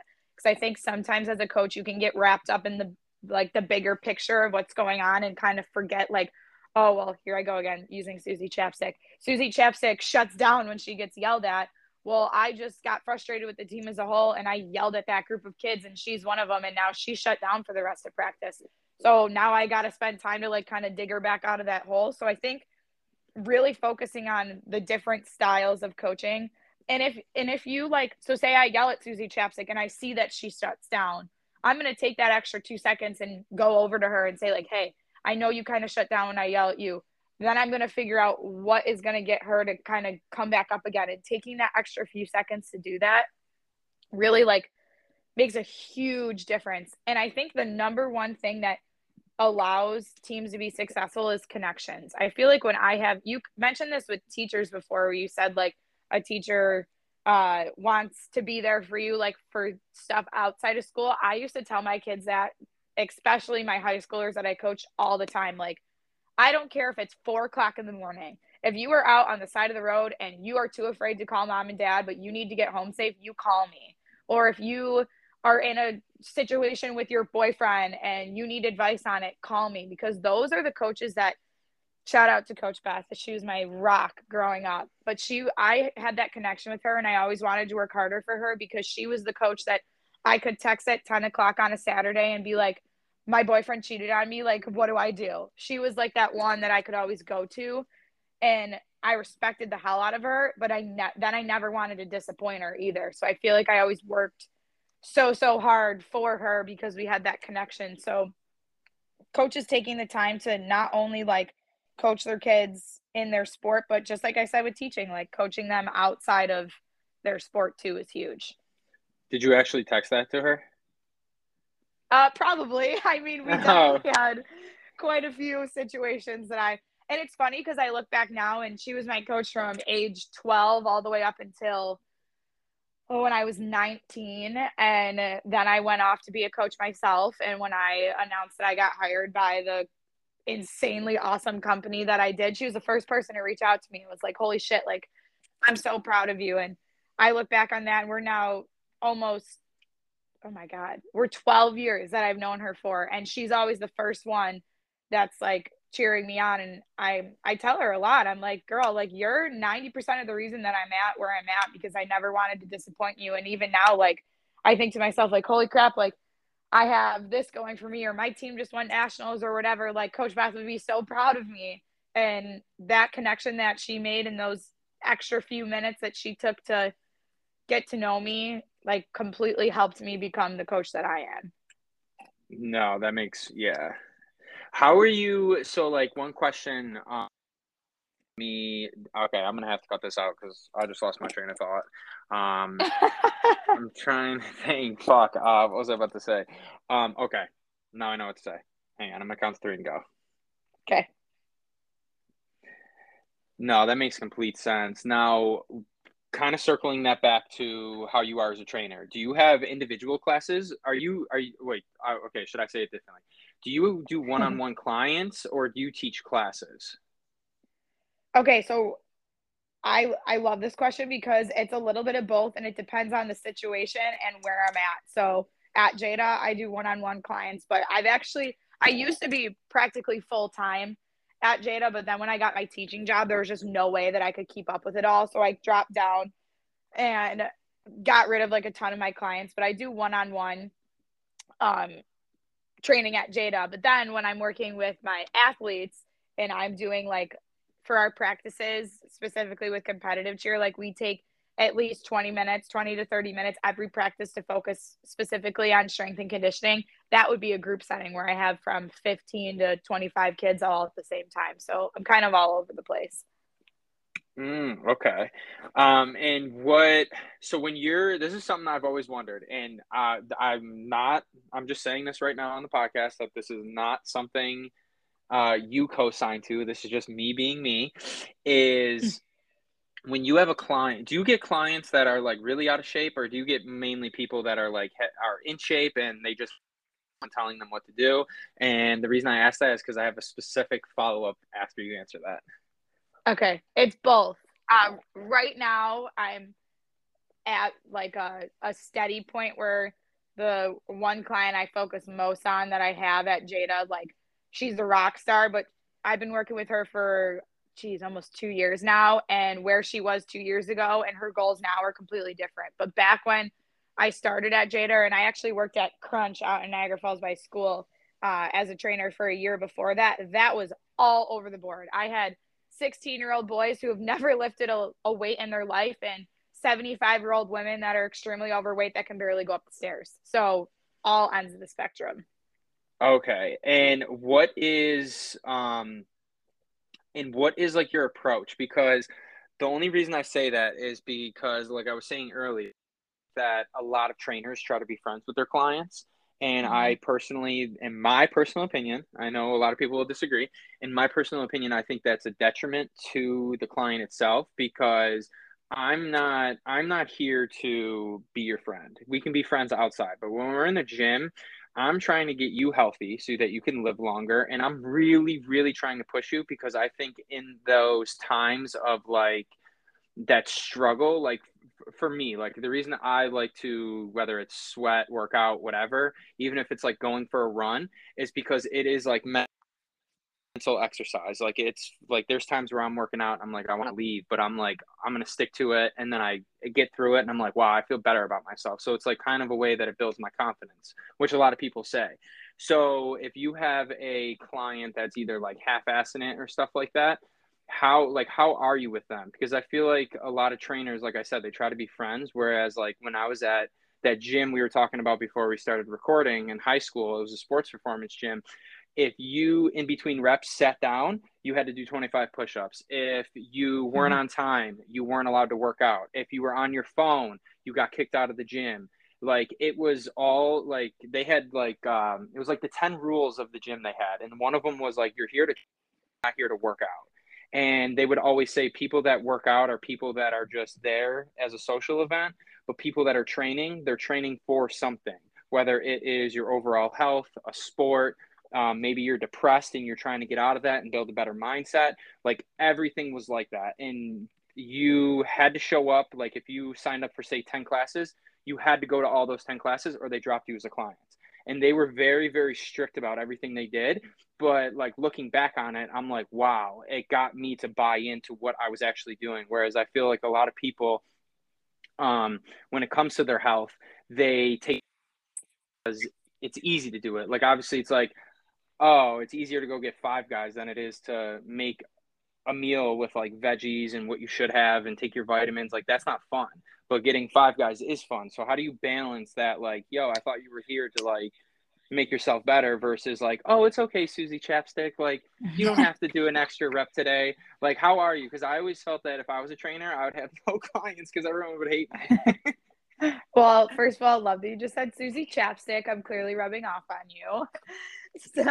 Second, I completely get where you're coming from. And I think that it's all like situational, because I have clients that it's kind of like coaching athletes. Like they all respond differently to different things. Or I'm a lot like you. Like I'm the type that's like, you're in the gym for me to whoop your ass and you to leave feeling 10 times better. Like if you want to talk the entire time about your life, like go see a therapist. But at the same time, I have like my one client right now where like I feel like the reason that she's gotten as far as she did is because of our personal connection. The fact that like I'll say to her, like, I'll laugh and I'll be like, girl, I'm going to whoop your butt. Like, if you don't get it together, and she'll laugh and then she'll do it. Or like, cause she knows that I won't let her like quit on things. But it took us a while of like getting to know her as a person and chatting about stuff to be able to get there. So I think for her, like having that personal connection has helped us get to that point where like I can whoop her butt. But then I also see clients where like when I was working with like the 60-year-old ladies that couldn't even get up the stairs, like I can't be yelling at them, telling them like, oh, come on, girl, get up the stairs, or like she's gonna fall on her ass. Like that's, so I feel like it kind of just depends on your situation. Me personally, what I like, if I could pick one realm of training, it's exactly what you said. Like I always call it training too, because for me, like you are training for something. You're either training for a sport, you're training to lose weight, you're training for a marathon, you're training just to live a healthy lifestyle. That's like my type. Or like you come in the gym, you're there for an hour, you leave your phone in the car, you get your butt whooped for an hour, and then you leave, and then you go continue to train your lifestyle outside of the gym. That's where I feel like I focus more or prefer more of working with the sports performance side of training rather than like weight loss, or I don't know, because I don't know. I feel like I can do a better job at something that I'm more invested in, which I've always like loved sports my entire life, from basketball to track to football, hockey. I was a figure skater for 13 years, you name it. So I feel like I gear more towards that, but I feel like I can kind of flip the switch of the different styles of training based on who my client is.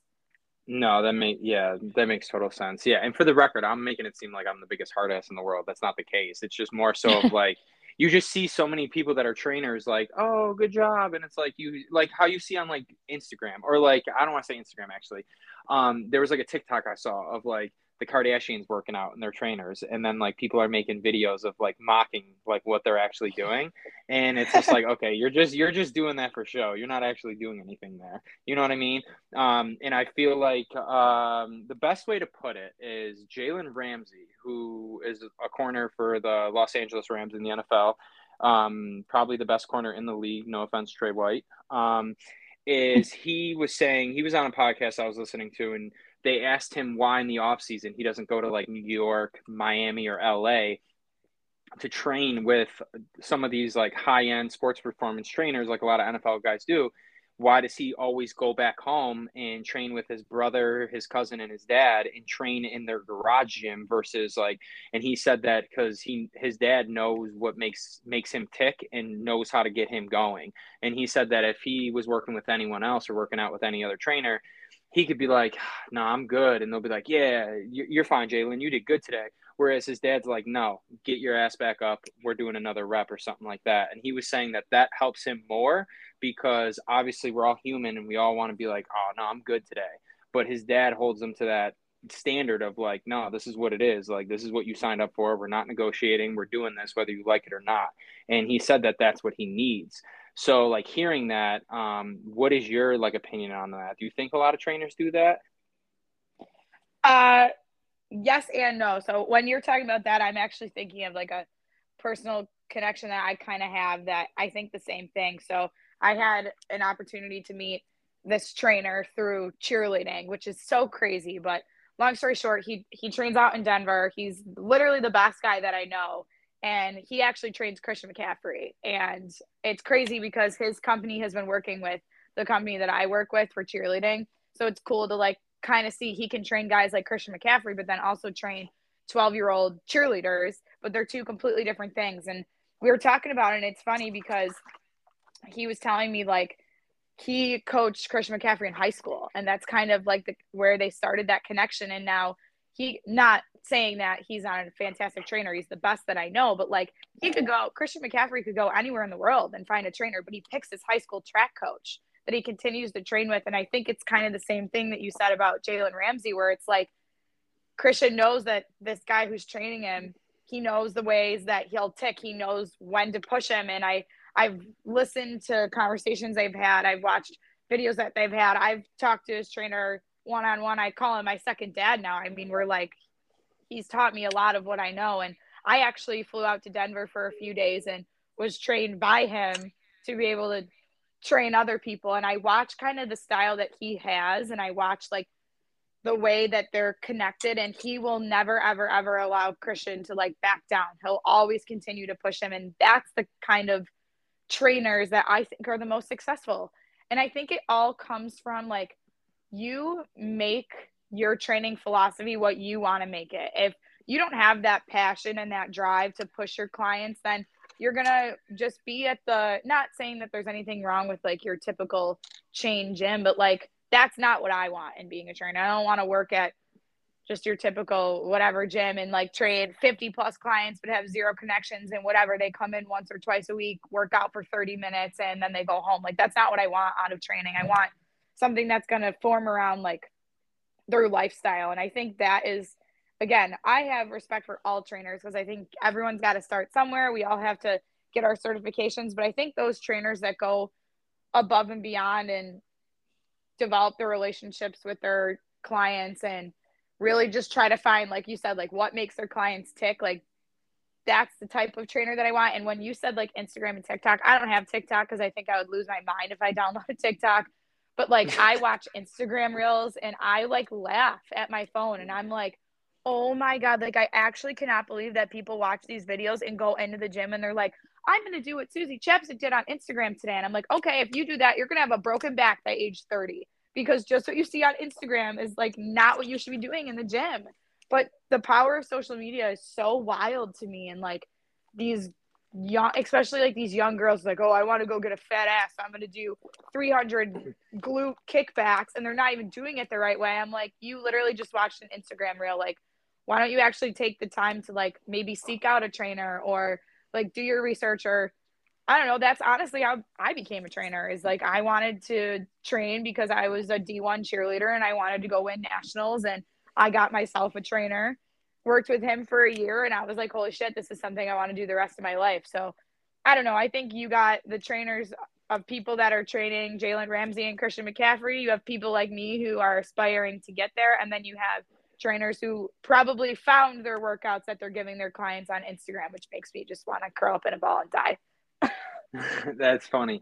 Well, that leads into the next thing I wanted to ask you is, what is your like thoughts on how we are educated on health, wellness, and even like strength training? Because you see LeBron James is the same exact height, weight as Rob Gronkowski, but they look vastly different. And obviously it's because in basketball, you don't need to be that big. Otherwise you'd never be able to shoot a ball.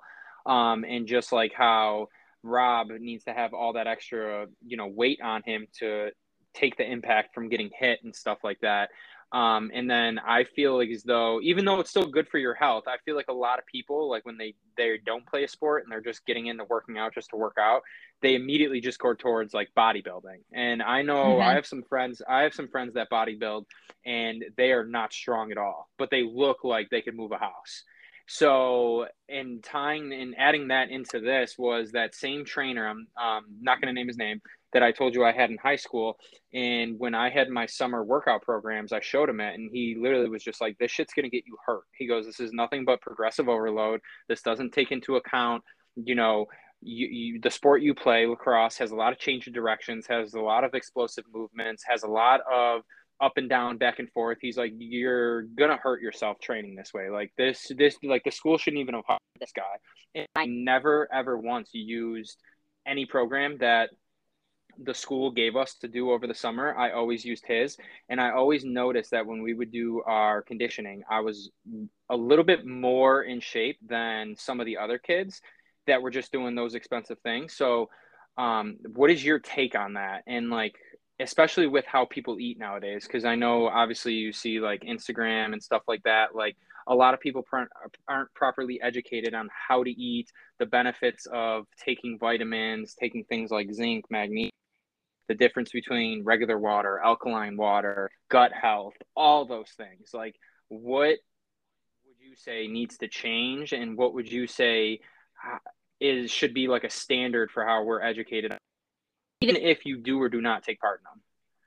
Yeah, I think it starts from the bottom. I mean, being a teacher, we don't teach shit about that in school, like at all. And I do, like I try to like bring it into like my daily teaching, but I don't understand like why that is not a number one thing we are starting from kindergarten all the way up. Because number one, I maybe it's just me because I've always been into it, but I find it interesting. Like I would have loved in kindergarten to learn about the food pyramids, or then in first grade you're learning about like healthy choices versus not healthy choices. And then when you get farther down the road, you can learn about the different kinds of carbs, because you always hear like carbs are bad, carbs are bad. Like that's not true. You just have to know what kind of carbs you should be steering towards and what to steer away from. And honestly, you're never going to know that unless right now you go out of your way to do the research. But then I feel like a lot of people don't even know where to start. Like a lot of people just fall into the Instagram reels and look at that stuff instead of like actually going on and reading articles from doctors and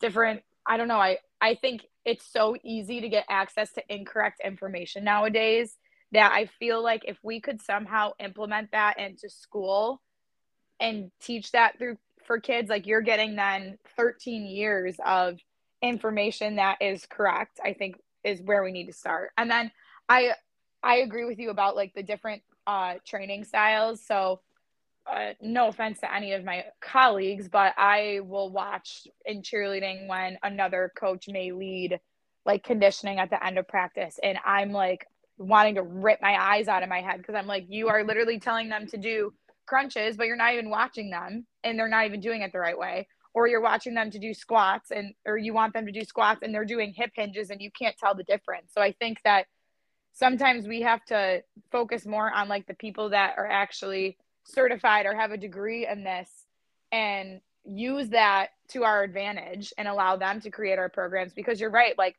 kids that are these guys that are 16 years old that just want to like go to the gym to work out, they steer towards bodybuilding, where maybe like I don't know, I like to focus more on when you brought up like explosive movements and up and down and forward and back and all that. Like that is huge for cheerleading, where like I can't wait to dive more into the sports performance side of cheerleading, because it's such a, if you actually look at it, it's such an athletic sport. There's so many fast movements and you have to have speed in order to get through your tumbling, and you have to be able to explode from your legs to throw a girl from the ground up 7 feet in the air and then catch her and not be able to crumble. Like there's so many different parts of it. Whereas if you don't have that background to know those different exercises that are going to work towards those movements, you're just going to tell the athlete to go to the gym and lift weights when that's not it. And I think my eyes really opened to it when I actually flew out to Denver and worked with, I could say his name now, and no, he won't care, but his name is Brian Kula. He runs Kula Sports Performance out in Denver. And I went out there for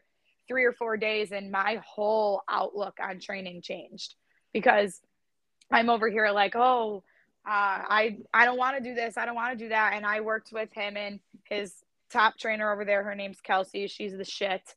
And some of the things that they had me do, I'm like, oh my God, like this makes so much sense. Like we're doing different styles of box jumps and all these different like bounce fire movements that like I would have never thought could really relate into my sport until they started to explain it to me. And I'm like, oh my God, what have I been doing my whole life? Like I'm over here doing lunges with 100 pounds when I should be doing this. And this is what I should be teaching my athletes. So I think the problem is that the people that are hiring the other people to do their jobs don't know what they should be looking for. So they're like, oh, Susie Chapstick has a degree in exercise science and then she has her personal training. Yeah, she can definitely run this D1 soccer program. Whereas you could look at somebody else who like I'm tooting my own horn, but oh well. I'm over here with my degree is not in exercise science, but I have the experiences of working with different people, and I could tell you the different exercises that are going to help with the explosion of throwing a girl from the top to the bottom. Like, the person who's hiring me wouldn't know the difference between the two candidates. So I think if we were to start it all the way from the bottom and start teaching it at a young age in school, I think that that's going to benefit everyone in the long run. No, that makes complete sense.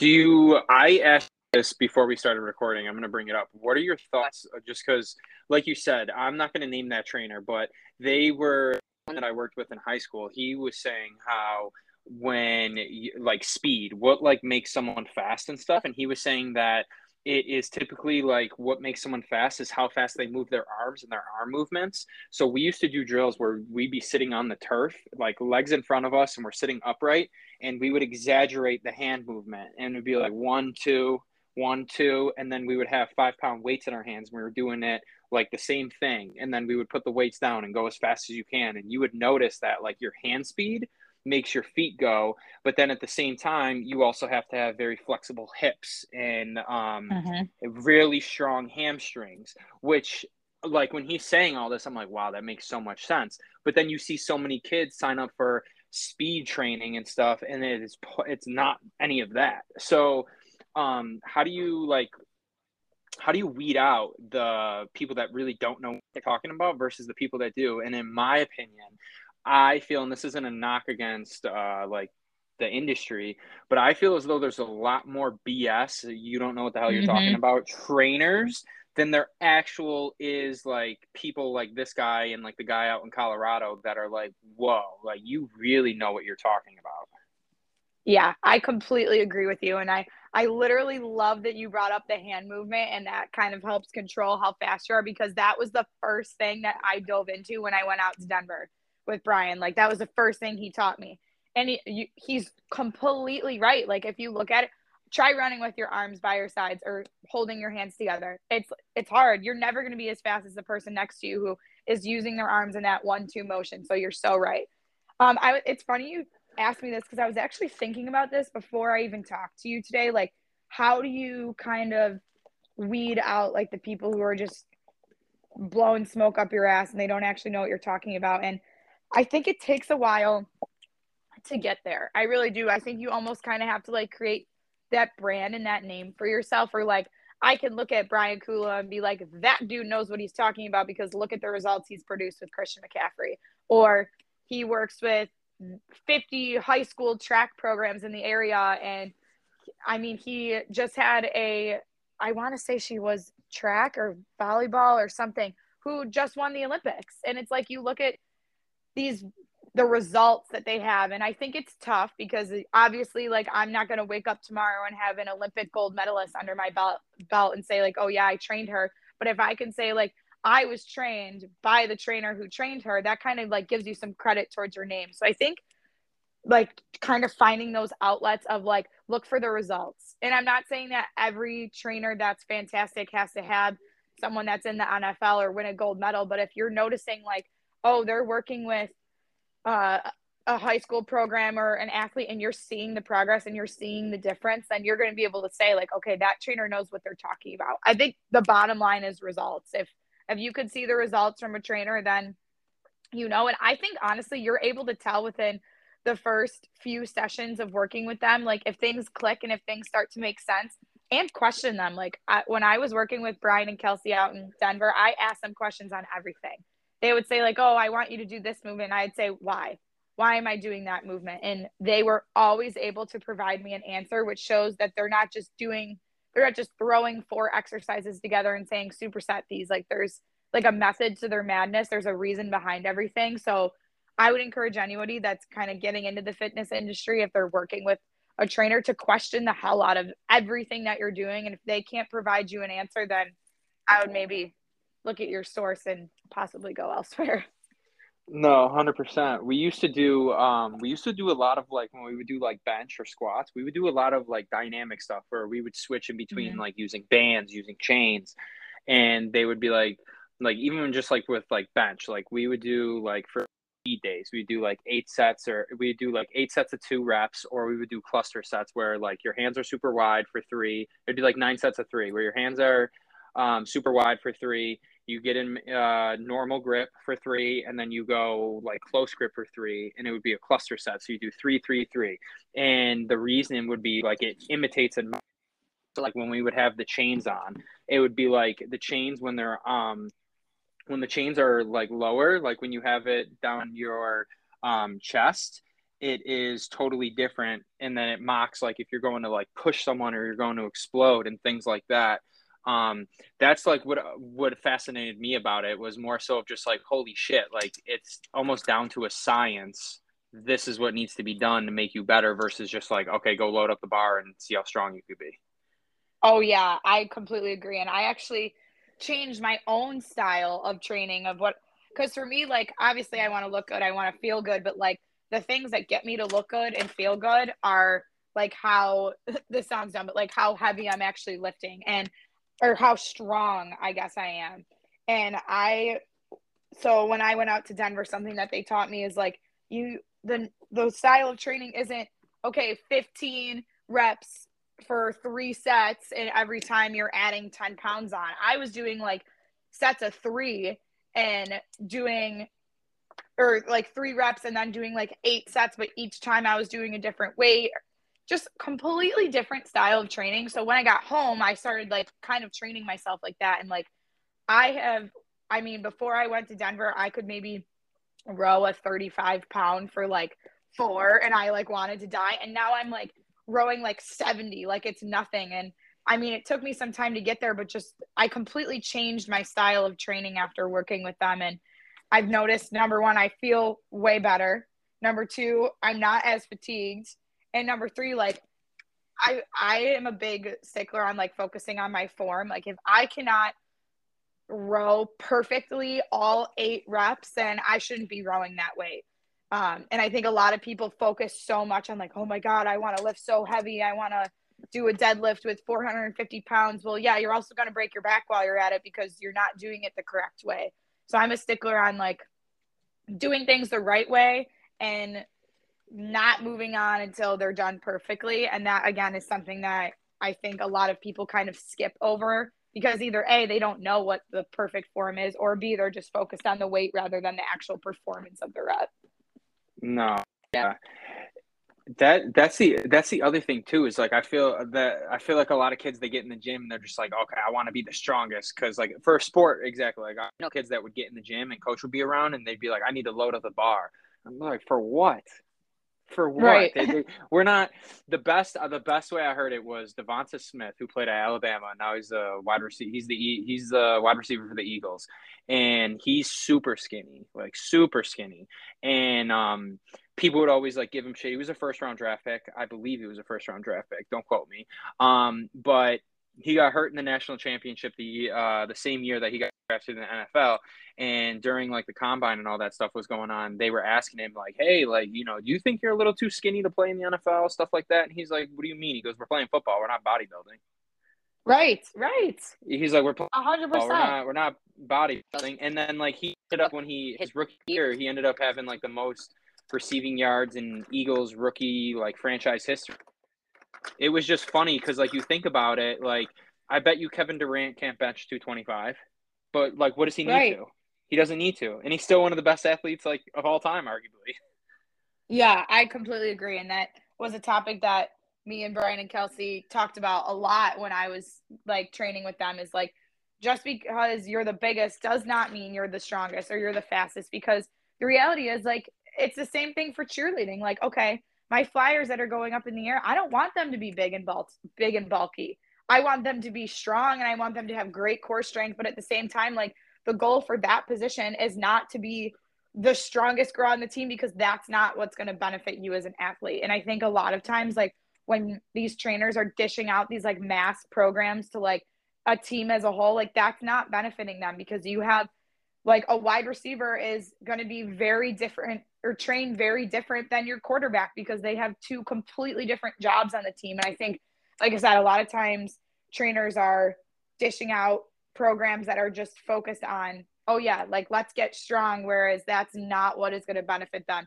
When he said, we're playing football, we're not bodybuilding, spot on. We're doing cheerleading, we're not bodybuilding. We're playing soccer, we're not bodybuilding. Our goals are completely different depending on the sport that you're in and the position that you're in. Yeah, no, that's like, and that's something that's like fascinating to me too, because like when you really think about it on that level, like you see people all the time. Like I got buddies that will like, they'll make fun of like hockey players that are in like the NHL combine that can't even do like 10 pull-ups. And it's just like, dude, what the hell does he need to do 10 pull-ups for? Right. Is 10 I pull-ups would, going to help him score? No. yeah, like I hope his legs are strong because you're gonna need those. But like, no, it's just funny to see and hear. We've been talking for a hot minute now. Like wrapping it up, it's some final questions here. Is two things, like two of the biggest things I like to ask people is this might be a three-part question actually. So one is, since you've graduated school, like college, and now that you're in the, what are the things that you are like, wow, that whoever told me that or me thinking that is just pure full of shit? Not like a specific person, but like, what are things that like you thought you needed to excel in or know that now that you're in the real world, you're like, wow, I just wasted my time because that was like a sham and that was BS. And then two, it's actually a two-part question. And then two, if you could meet and talk with 18-year-old Gabby today, what things would you tell her? Oh, those are such good questions. Okay, the first one, I'm just going to let it all out. Basically, all of college, it's all a bunch of bullshit, and I didn't learn shit. The only time that I actually learned anything is when I was actually placed into the real world. Dead serious. Like, I mean, the curriculum didn't teach me anything, and that's what makes me so sad. Is like I actually look back at all of the classes that I took in college, and there is maybe one or two things that I learned through my entire 4 years in my classes, curriculum wise, that I actually use teaching. The things that I actually remember are the connections that I made with my professors and like conversations that we had, which I was fortunate enough to go to like a semi small private school so I could have those connections. Where if I were to go to a school like, I don't know, Ohio State or somewhere that's got like a lot of kids, I don't know if I would have that. But I really feel like the things that I learned that actually helped me become a teacher were when I was placed in the classroom and I was student teaching, or I was watching teachers actually interact with kids. All the other stuff, total bullshit, which is probably so horrible for me to say, but it's true. And I was thinking about this today too. I think college is it's so screwed up because here I am, now I'm in my second year of teaching, and if I didn't have scholarships to go to school, I would be in, I still am in debt, but I don't make enough teaching to even cover 1 year of college. Like, I'm trying to figure out how to word this. My 4 years of college, it's going to take me at least 6 years of my salary that I make teaching if I were to save every single penny of it, which is obviously not a feasible way of living. And on top of that, in order to be a teacher in New York State, you have to have your master's within your first 5 years of teaching. So let's throw on another 2 years of school in a master's program now in order for me to pay off all of that. I'm like 8 to 10 years down the road in teaching if I save every single penny. And if you don't have your master's, you don't even get your full pay in New York State. You only make 90% of your actual salary. So college is a big fat scam, but I don't see that changing anytime soon. If you can't tell, that's a topic that really grinds my gears. No, I'm with you on that because I think it's a scam. And like I said, if I didn't play, I told my mom, I was like, if I didn't play sports and I didn't get a scholarship that covered college for me, I would have dropped out 1000%. Yeah, I'm like, and not it's even thinking horrible. twice about it. Well, that's the thing too, before we get to the 18-year-old get is my mom, like she raised me on her own, single. She had me when she was young. So she pretty much ingrained it in my head, like, hey, look, these are the economics around college. If you don't get a scholarship for your athletics, you need to have good grades. And if Yeah. it's both, if you can get both, that's even better, which I did. Is I got both. And that's why, like, the same friend that we were talking about, the teachers book this week, I was saying how I hated being in school. I was like, I could not stand school from the aspect of having to actually like learn and do assignments and the homework and all that stuff. And he was like, that surprises me because you always had really high grades. And he's like, weren't you in pretty much all the honor societies? And I said, yeah, I was, because I understood what the value in doing that was. Had I not known that and my mom didn't tell me that, I would have probably been like a C and D student. But because of that, I was always staying after, asking questions, going to teachers, asking for help, because I'm like, okay, this is like the Willy Wonka golden ticket. Like if I get really Right. good grades, if I get really good grades and I excel in athletics, I'm going to get school covered, which I got school covered. And so now, and she always explained it to me as like, when you graduate, your friends are going to have 100, 150, 200,000, maybe even less, but like whatever. You essentially, by getting school covered, when you graduate, you just got an imaginary check for 200,000. And so Mm-hmm. what I've done since I've graduated is I've traveled all over the place. I've just been like, look, I'm going to live at home. I'm going to, get part-time jobs, side jobs while I build my real estate business, and I'm going to hop around and I'm going to go experience things. And a lot of friends that don't know are always just like, do you even work, or how can you afford this? How can you do that? But I'm not paying rent, and two, I'm not paying student loans. Like one of my buddies had to refinance his student loans because he was paying 1,200 a month. 1,200 a month Oh payment. my God. That's a Oh my rent God. payment. Like what? And so I think like especially like you being a teacher, I think that like I remember in high school where it was like, oh, the kids that went to trades were like the weirdos, or like, oh, those are the kids that are low lifes or losers.